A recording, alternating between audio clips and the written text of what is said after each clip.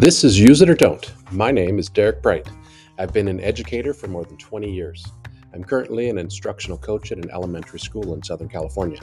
In this podcast, I'll be sharing some of the things I'm learning in the area of educational technology and elementary education. These podcasts will generally be about 5 or 10 minutes long, partly because teachers don't have a lot of time, and also my attention span is not much longer than that. I hope you'll leave this podcast with something that you can use in the classroom tomorrow, or don't. Thank you for listening.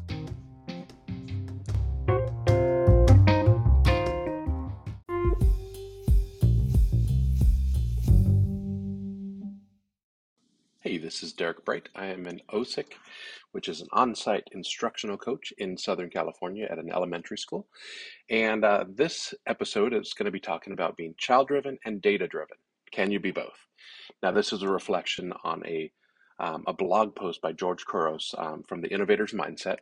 And his short answer is no. And it says you can't be both child-driven and data-driven. And what I liked is it kind of deals with the focus. So being focused either on the child or being focused on the data. And our response to that is sometimes can be different. So his response, or his longer answer, it says, when you have two focuses on what you are driven by, there will be times where one situation comes into conflict with the other.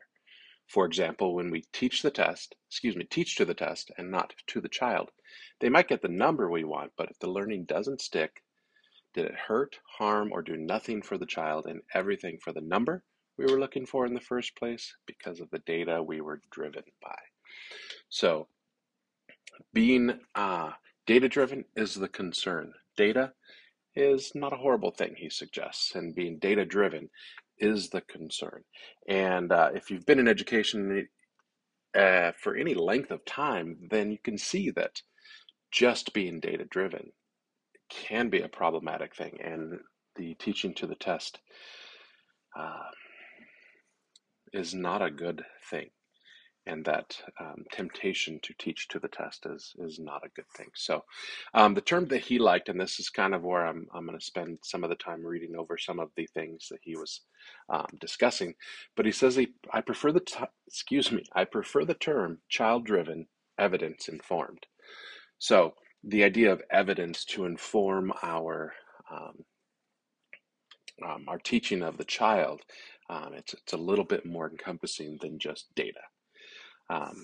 And he quotes in his blog post, Bill Ferreter had a post called "Meaningful Ain't Always Measurable." And he states the following. This is Bill Ferreter. Says, I'm trying to call out a system that simultaneously encourages us to pursue lofty goals, like teaching students to critically think or to build consensus or to be creative, while asking us to fit every goal that we pursue into some kind of measurable format. The truth is that things that are most meaningful are also the hardest to measure. I'm going to read that last line again because I just love it. It says, the truth is that the things that are most meaningful are also the hardest to measure. I think that's such a cool thought of the things that we really want our kids doing and learning. It's not always going to be measurable. And there's pushback, obviously, because we look at the data and we say, did the kids show an understanding of this? And then we teach them again, or pull a small group, or go into some sort of data chat, or whatever it is we're looking at. It's easy to get focused on that data because the data and the numbers, it's kind of easy to see. It's those things that are more meaningful: collaboration, critical thinking, communication. Those are not always easy to measure. And so being mindful of that as you are teaching, I think, is a very, very important thing to do. And George leaves this blog post with a quote. And again, I'm just full of quotes today, I guess. And I don't like the part of the quote, but I like the sentiment. It says, data-driven is the stupidest term in education. We are child-driven. Now, I would soften it with, I don't know if it's the stupidest term in education, but it is not something that reflects what the heart of most teachers is, which is kids.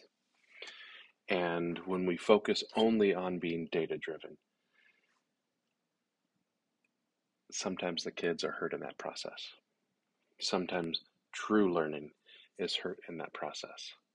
Now, again, we've got our stakeholders that have, we've got our test scores, and we get into an improvement school if our test scores are not enough. So there's some sort of balance that has to be made. But if we want to have schools that truly develop those 4 C's, the collaboration, communication, creativity, critical thinking, we really need to focus on that whole child and be child driven in our model. And I think that's so powerful. And I believe it was Sir Ken Robinson who did the creative schools thing, who kind of hints at that a little bit.